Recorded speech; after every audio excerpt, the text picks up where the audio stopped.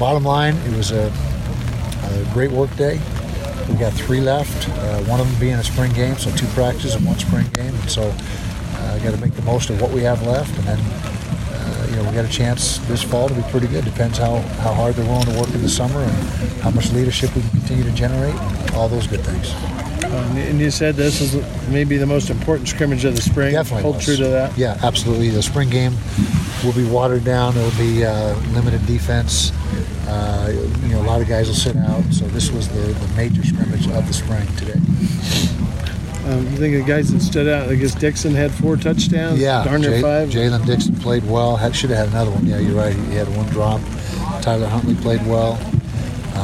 Protection was good. That was really good to see. The protection by the offensive line, particularly the ones, was really good. Is this an offensive day? It was give and take, but I think if we go to the film, there was defense won some situations at the end.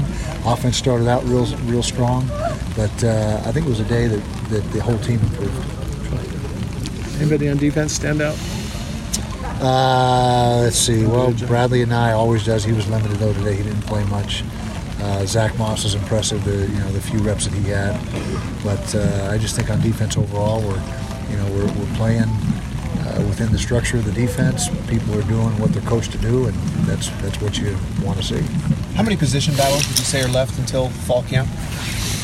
Well, define that. I mean, how many battles do you say are still going on? The whole team.